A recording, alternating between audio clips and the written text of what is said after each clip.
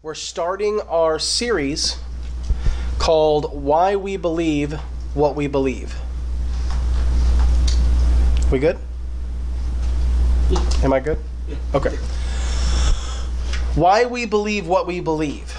And it's going to be a series on the things that this church stands for, what we teach, what we believe about God, about His Word, and why we believe it. Our first lesson this morning is kind of wordy in the title. The title is, and it is kind of wordy, and I'll tell you how I paraphrased it in a second, but it's the who, what, when, where, and whys of theology. And in my file when I saved it, because I'm not typing all that out, I wrote the www of theology. But it's the who, what, when, where, and whys of theology. And we talk about doctrine, we talk about, a lot of times people have a bad taste in their mouth toward doctrine. But the reason for that is a lot of times pastors will use the word doctrine when what they mean is we've created a rule for our church members and we've kind of twisted a verse of scripture to back us up. But we're not willing to debate on it. We're not willing to fall from it. Like, for example, there are some churches who believe it's a sin for you to go see a movie in the movie theater. But you shouldn't do that at all. There's a rule when I was in school that you weren't allowed to go to the movie theaters while you were going to their school. Let me tell you, I broke that rule a lot. But it's not, I can tell that now. It's not like I'm going to lose support over it or anything. I never had any. Yeah. I'm a bit like Ricky Gervais, at the Oscars. I can just, go on full blast. I don't have to worry about offending them. Mostly because they're not going to see this. But also because I don't really care. But there were some silly rules like, what was another one? You weren't allowed to get married during a semester. If you're going to get married in the middle of the school year, between semesters, you had to get permission from the school. But then in the summer, it was fine because you weren't technically enrolled. So, broke that rule too. So there's a lot of rules a lot of stupid rules. Oh, you weren't allowed to grow a mustache. When I enrolled, I was kind of starting to work on some stuff, and they were like, well, our rule is if you haven't had the mustache for 10 years, you can't have it. I was like, I'm 19. Those 10-year-old mustaches. If I had a mustache at 9, I've got bigger problems than your silly school rule. They laughed and was like, okay, shave it off. And so it's just stupid stuff like that. Dyeing your hair. Amanda used to get put on blast in front of the church at Bible Baptist for dyeing her hair. And just stupid stuff like that. I've heard of some churches, I haven't experienced this. There's some churches who the pastor will have the people who didn't tithe that were church members that week, he'll put their names on a list on the bulletin board. There are some churches who the pastor requires each church member to turn in a list of the books that they read that week. And if they're not okayed by the pastor, then you get disciplined. And if it happens too many times, you're kicked out of the church.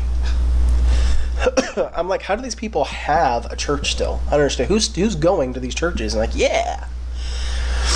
But that stupid stuff like that is, and they'll say, well, this is our doctrine. No, it's not. That's not your doctrine. That's you being a grumpy, stupid old man. That's not what doctrine is. Amen. I mean, that's just true. That's just all there is to it. Amen. That's just true. I don't need a laugh. I don't need an amen button. I'm getting amens already. But doctrine is what we believe to be true about God. It has nothing to do with movie theaters or churches trying to create a cult atmosphere and pastors trying to control their people. It has nothing to do with any of that.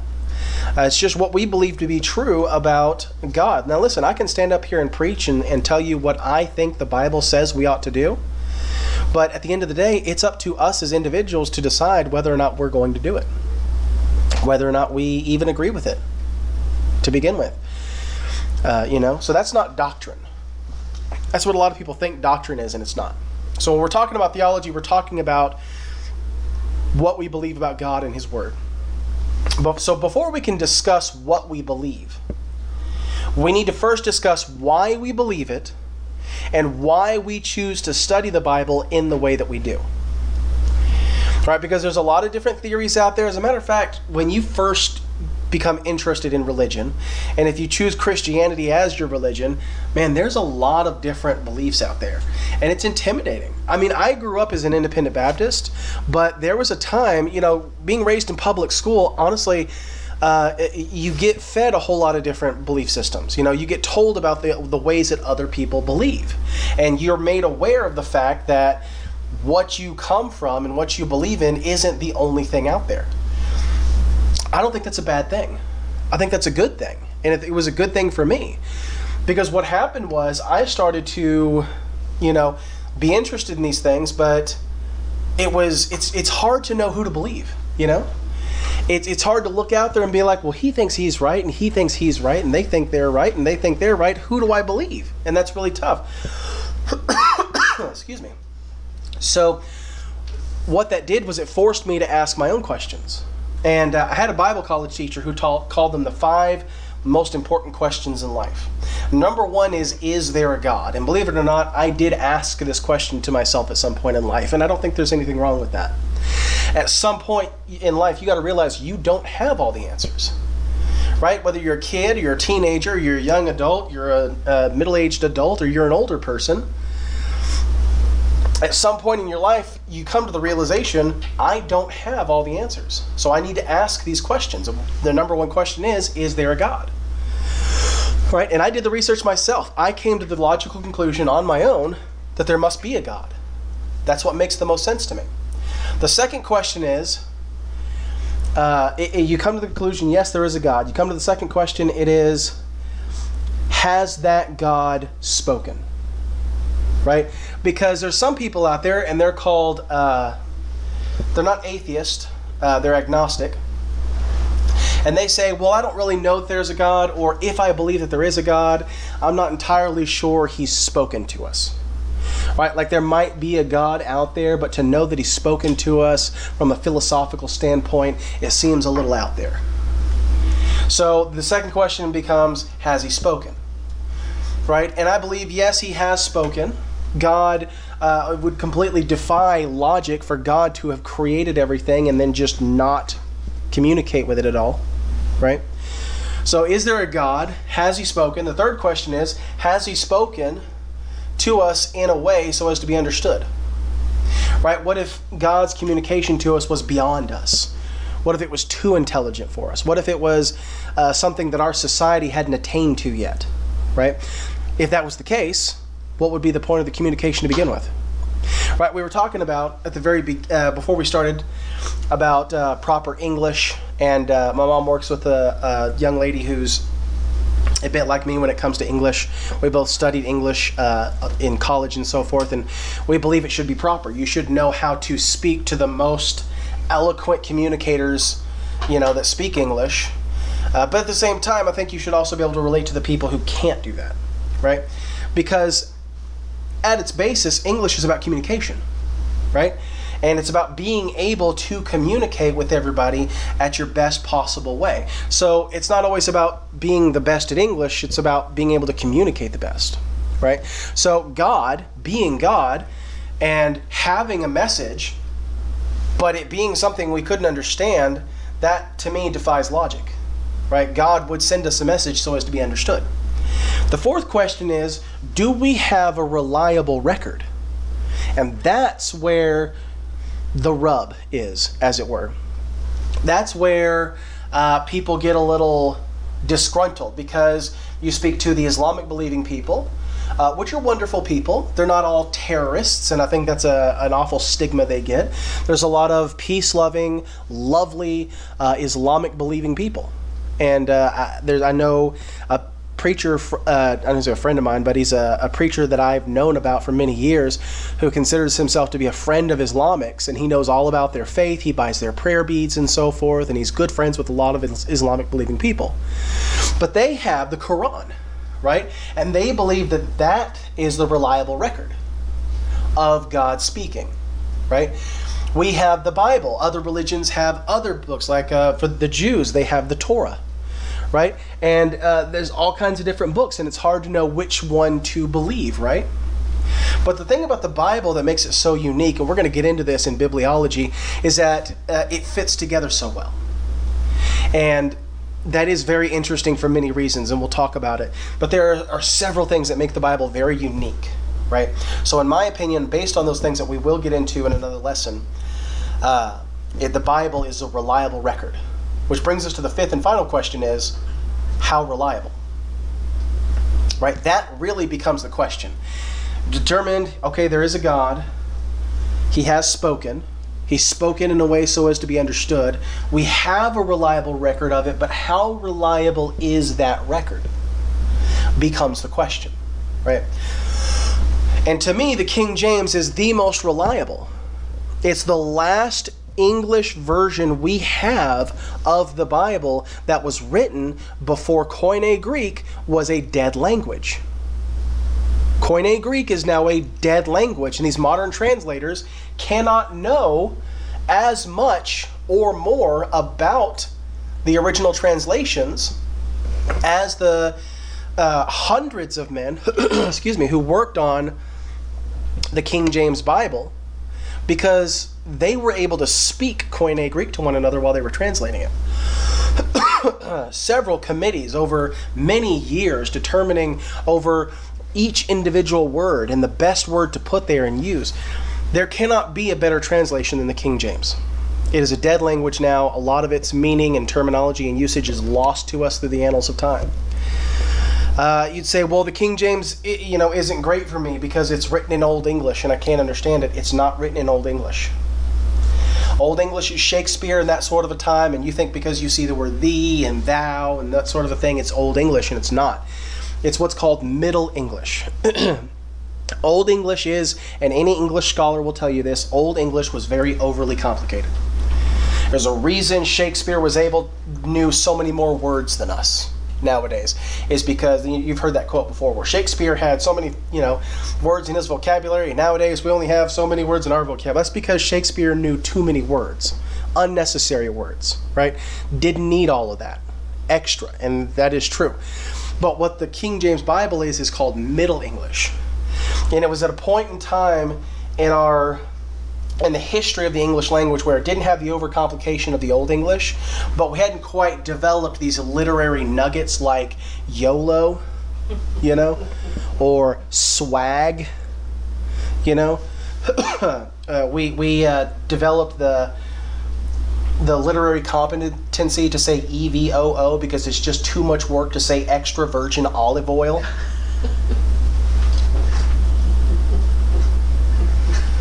It's like, I don't want to have to think so much about my Bible. Well, maybe that's not a good thing, right? Maybe we want to think a little bit about our Bible. Maybe you might want to pull up the dictionary app on your, while you're studying your Bible every once in a while. Learn a new word. It's good stuff. So those are the five. So those are the five most important lessons you can ask yourself, right? And it's important to ask why we believe what we believe, not just what we believe. So today we're going to talk about the who's, what's, whens, wheres, and whys of theology. Now, theology is just the study or doctrine of God. Just the overarching name of God, right? And theology is sort of an overall term. It's not one of the individual studies of doctrines, right? Theology was once known, and I don't know how many of you know this, but theology was once known as the queen of the sciences. When you study different areas of science, theology was at one point in time considered to be one of those sciences. Right? This thought line became unpopular because, as many people and historians can tell you, it led to some lazy mentality. Right? It led to thoughts like the world works the way it does because God said so. We don't need to ask why when an apple falls from the tree it lands on Isaac Newton's head, right? We don't need to ask why, when we look up at the moon and we see that it's like a crescent moon, why the earth casts a round shadow, We don't need to ask those questions. Just God made it so. So it led to some lazy mentality, right? Asking questions and being curious was not only frowned upon, but at many points was punished by the Catholic Church for centuries, which led to what they call the Dark Ages, right? Where people stopped reading books. People stopped learning, right? They were just ignorant because they were promoted to do so and be so. And it was through that and through a lot of question asking and so forth that you get like the Renaissance, with the time of art and culture and so forth that came about. And then through that you had the Reformation and everything that came about as a result of these kinds of things. But the queen of the sciences and theology sort of being over science, it led to some lazy mentality, and so it was frowned upon. However, I fully believe that you can have a theological framework for science without losing your sense of curiosity and discovery. And all it takes is this thing that's honestly, it's still alive even today. This thing of don't ask questions. That's a negative way of thinking. Is to say to anybody, don't ask questions, or don't expose the kids or the teenagers to this because they'll get curious. Being curious is a good thing, right? Being curious is only a bad thing if what you believe in is wrong and they're going to find that out, right? That's the only time that would be bad. Let them ask the questions. We have the answers. I believe you can put theology over science and make it a framework without losing all of that. A proper viewpoint of theology should open our minds. It should make us ask questions about how this world of ours actually works.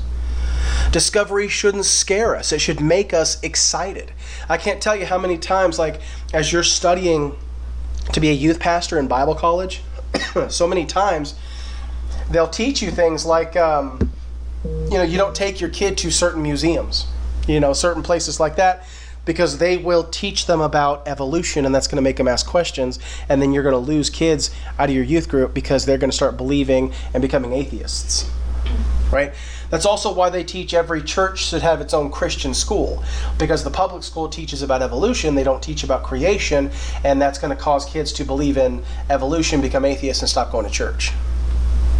I don't think that's the case. I think public school is a wonderful thing. My kids are in public school.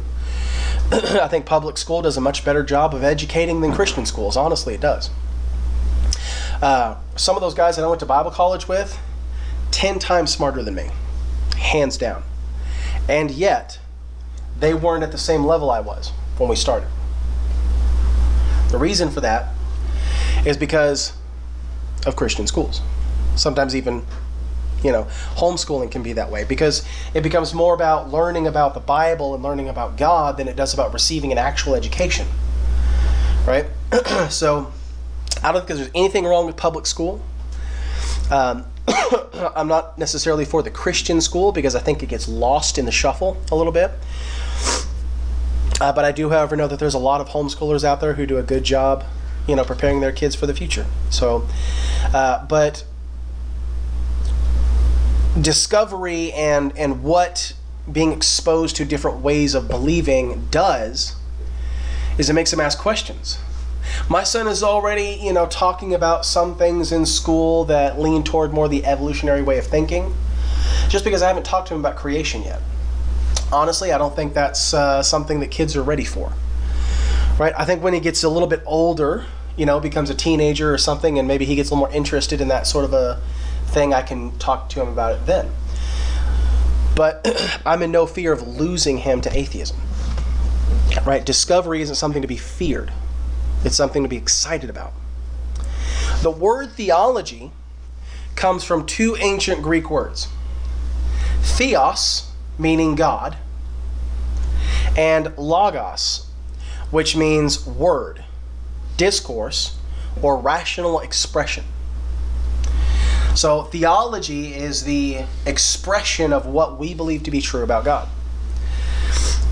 The definition of theology for this church is the discovery and study of truths about God found within the scriptures of God's Word. And basically why this matters is because everybody has theology. Everybody has a theology. An atheist has theology, right? Atheism. What does it mean to be amoral? Right? It means to be without morality, right? If someone's amoral, the A means without moral, without morality. So atheism, it means to be without the belief that God exists, which is still a theism. Right? So everybody has theology. And it's expressed in a lot of different ways. Right? It's not always necessarily how we talk about God, right? Your theology is expressed in how you spend your money, right? The things you spend your money on tell what you believe to be true about God. If you buy something, that means that you believe that God thinks it's okay for you to buy it, right? You've rationalized that in your mind. If you tithe, you're placing an emphasis on the Lord, on His work, on the church, on God's church. So how you spend your money tells a little bit about what you believe to be about God. How you treat your spouse says a lot about what you believe to be true about God. Many times in the Bible, the Lord refers to a marriage as the relationship between God and the Christian, right? God and the church. And how you treat your spouse says a lot about what you believe to be true about God. How we treat our children says a lot about what we believe to be true about God, right? We as fathers or as mothers are a picture of the heavenly parentage, right? Our heavenly Father. And so everything we do, everything we say says something about what we believe about God. So with all of that in mind, there are 5 primary ways that theology is studied. We're going to talk about 3 of them because the other 2 don't matter. Right? It's modern theology, which is New Age stuff, and then there's I forget the name of the other one, but it's basically where you get all these other abstract beliefs like Calvinism and so forth. But they're not really ways of studying, they're just different belief systems that people have, like the Catholic Church and so forth. But there are 5 primary ways to study theology. We're going to cover the 3 that matter this morning. The first one is biblical theology. I've got a handout for you this morning because there's a lot of information when it comes to biblical theology, and I don't want you to have to memorize it. So let me hand these out real quick. And to be honest with you, I mean, you guys aren't Bible college majors or anything, so I know you're probably not going to memorize this stuff. When Mom comes back, can you hand her this one?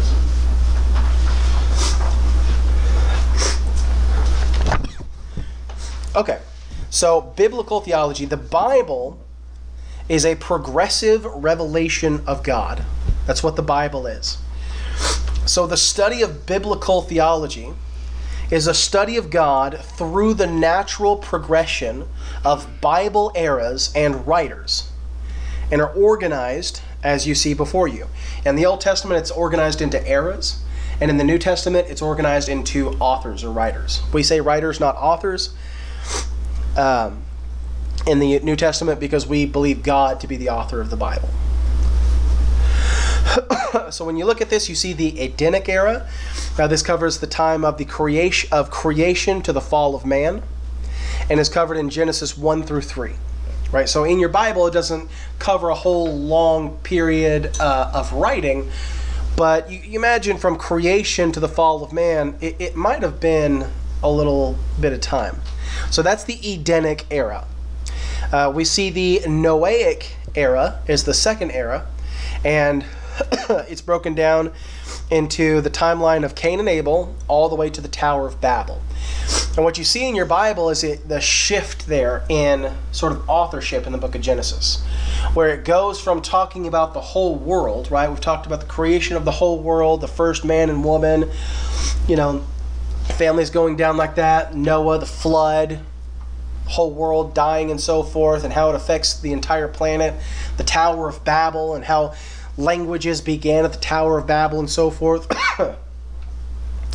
And then from there, it zeroes in from the whole planet to one man and his family, right? Which brings us into the patriarchal era. A patriarch is like a patriarch of your family, right? The man who is sort of the head of the family. The patriarchal era covers from the time of the beginning of Abram's journey to the death of Jacob. It covers from Genesis 12 to Genesis 50. And that is the patriarchal era. We have the Mosaic era, which covers the time of Israel's enslavement in Exodus 1 to the time of Joshua's death at the end of Joshua in Joshua 24. Excuse me. We have the monarchical era, which covers the time of Othniel the judge, which was Israel's first judge, there in Judges 3, all the way down through the fall of Judah in 2 Kings 25. That covers the monarchical era. And then we have the prophetic era. And the prophetic era is a little different because it does intersect with the monarchical era, right? Because the books of prophets don't come after the books of history as far as the timeline goes, right? They both happened about the same time. So they complement one another, and it comes from the time of King Jehoshaphat in 1 Kings 15 down to Nehemiah's reform at the end of the book of Nehemiah, chapter 13.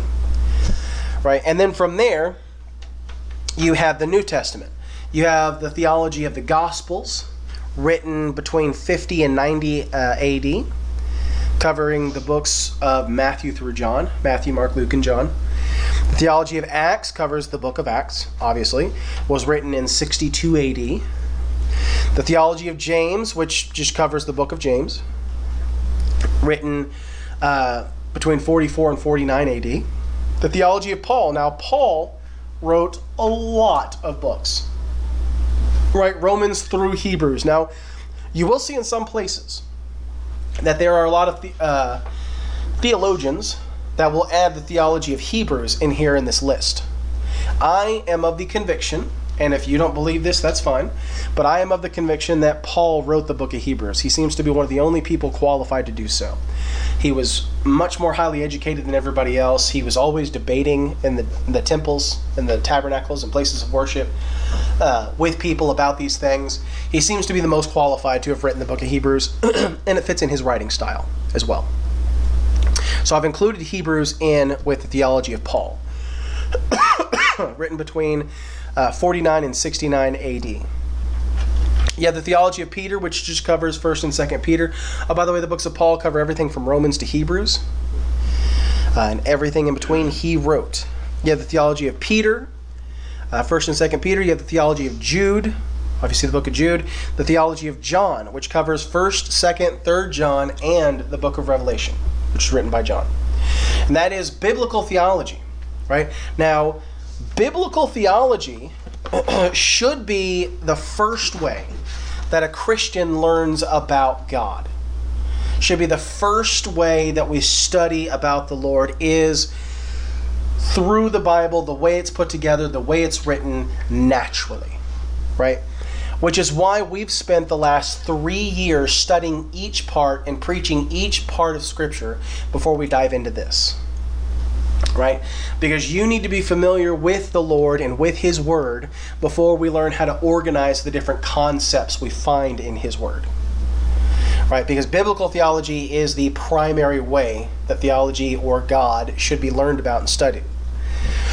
The second one we're going to touch on, I'm not going to spend a whole lot of time in here because it's not necessary, is historical theology. Historical theology is the historical development of Christian theology throughout the centuries.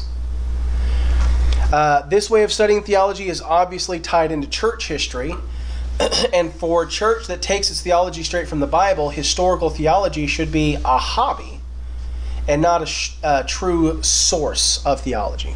Right? Learning about history is important, but if we're going to talk about what we believe about God, that should come straight from the Bible and nowhere else. You can talk about, well, so-and-so so many years ago said this and it was a good quote, or he believed that and it makes sense to me. But at the end of the day, what we believe about God should come from the Scriptures. And what we come to finally is what's called systematic theology. Right? Now, systematic theology is important because it's the study of God and the organizing of doctrines that are foundational to Christianity. Systematic theology is categorized into 10 specific areas, and I have another handout for you this morning, but I have a really cool story that goes with it. I told Mom about this morning, and we had goosebumps.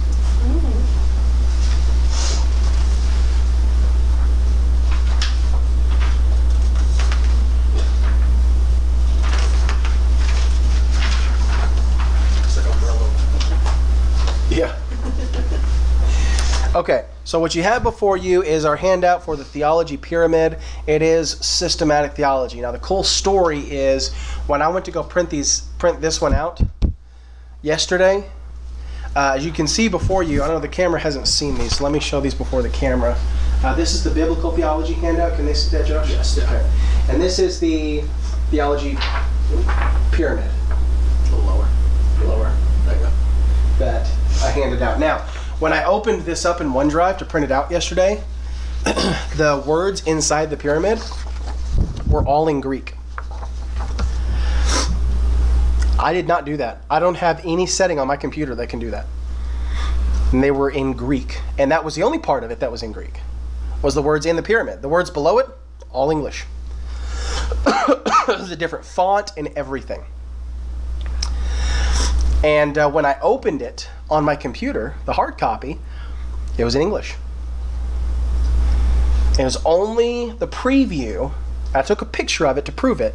It was only the preview was in Greek. And it was a little like, I don't know, almost, I don't even have a word for it, but it was amazing. It's like something you see in movies. Yeah. It pops up and then it goes back. Yeah, I mean, it was crazy. Very creepy. But we have this handout, the Theology Pyramid, and this covers the 10 areas of theology, 10 areas of doctrine that we'll be talking about, and it gives you kind of a key, like you have on a map, that'll guide us through what we're going to be talking about. Yeah, here it is. That's what it did. Oh my God. Yeah. That's amazing. It's like Greek words. Oh, wow. Yeah. So the camera can see. I absolutely cannot see. Oh, there you go. Yeah. That's crazy. It's the craziest thing. I don't know how it happened. I don't know why it happened, but it happened, and I was pretty amazed. But systematic theology is talking about the 10 areas. Now you have at the top of the pyramid, paterology. That is, as you can see from the key below, the doctrine of God the Father. Right, what we believe to be true about God the Father and all the things that the Bible tells us about Him that we know to be true. Pneumatology is the doctrine of God the Holy Spirit. The third part of the Trinity. Christology is about the doctrine of God the Son. Right, and they're sort of the top of the pyramid. They are God. Right, and then you have angelology below that to the left, which you can pretty well determine probably what that's the doctrine of. But then right in the center of the pyramid, you have bibliology, right? Now, bibliology is important. It is the doctrine of the Bible. And it's important, and it's at the center because it is central to every other area of doctrine. Because without the Bible, we wouldn't know anything about God. It is our primary and singular source about what we believe to be true about God. You have anthropology, which is the doctrine of mankind. Hamartiology, which is the doctrine of sin. Soteriology is the doctrine of salvation. Eschatology is an interesting one. It's the doctrine of the church, which varies in different ways, but we're going to talk about why we believe in the Baptist doctrine and specifically the version of that we believe. And then ecclesiology is everybody's favorite area of doctrine, and it's the doctrine of last things. Everybody loves to get into Revelations, the end times. I think those books, what were they called? What was it? Left Behind. The Left Behind series made that really popular. People learning about what life will be like here on earth after the rapture and after the Lord returns and everything, which is a very interesting thing. But I think what is even more interesting than that is what we Christians will be doing after the rapture, in that time and everything, which we're going to cover everything the Bible covers, which is what I believe we should do. But that is systematic theology. And basically what that is it's going from learning the Bible by its stories, which is the basic thing, it's the important thing, it's the thing we should continue to do. But also systematic theology is sort of organizing what the Bible teaches us about God into these categories, right? These foundational truths, and sort of putting them together to realize what truths they bring us, right? Like, if A is true and B is true, then C must be true, right? And it's about adding these things together and proving them through the Lord and through His Word. And next week, we will be starting in paterology, what we believe to be true about God the Father, knowing God and the different names that we know God by, specifically like Old Testament names, because those are a little bit more special. In the Greek, they're just Greek names for the concept of a God. But in Hebrew, which is what the Old Testament is written in, there are specific names that God gave the children of Israel. He said, "This is one of my names." Right? And when we translate their meaning, it teaches us something about who He was, right? So we're going to start God the Father next week and learn about who He is and get to know Him a little better and why we believe the things we do about God the Father. And it'll be a really fun, interesting study. I don't know how long it's going to take us to get through that one, but it'll be a good time. But this list of doctrinal areas will serve as a kind of table of context for our lessons going forward. And it's going to feel more like a topical study, right? Because we won't be going through stories per se. And that will be the difference, is that normally and usually for the past 3 years what we've been doing is in these Sunday school lessons we've been going through the different stories of the Bible, surveying, so that when we came to this point in Bible doctrine, because I want Faith Baptist Church and its members to be ones that know why you believe what you believe, right? I want each one of you to be theologians. Right? I want each one of you to know why you stand where you do, if you stand where we do. So that is the important thing that we're doing here, is then it's going to be more like a topical study, so it will be a little different, but that's why. And these things are very important for you to understand, rather than like going through a book of the Bible like we have been doing. And so, but it will be good, it'll be interesting, you'll learn a lot about the Lord and His Word, and what that does for you is when you get to know God better, it helps you in a lot of different ways. There are blessings that come with that, but also it helps you mentally, and it helps you spiritually. It helps you emotionally. Because the more you learn about God, the more theology you allow yourself to absorb, the more peace it brings you. I saw a Peanuts cartoon one time, and I saved it on my phone. I wish I had it ready to show you right now, but it was Linus. I know Linus was in there because Linus is our theologian in the Peanuts, right? He's the one at the Christmas special stands up and starts quoting scripture to everybody. That's what Christmas is all about, Charlie Brown. So Linus is he's our Bible guy. But then somebody else, it might have been Charlie Brown, it might have been Lucy, I don't remember who it was, but somebody else was standing there and it was raining really hard. Really, really hard. And they said something about being worried about it was going to rain so much that it was going to flood the whole earth. And Linus quoted scripture and said, God promised He'd never flood the earth again. And she goes, oh, that's a relief. And then Linus comes up again and he says, proper theology is a relief to us all. And it's supposed to be funny because they're children. It's a very complicated concept for two kids to be having standing next to a window. But it is so true. The more you really know about God, the more peace it brings you. And also, the more you learn about how God interacts with our world and how the devil interacts with our world, it'll really it'll change the way you see the world around you.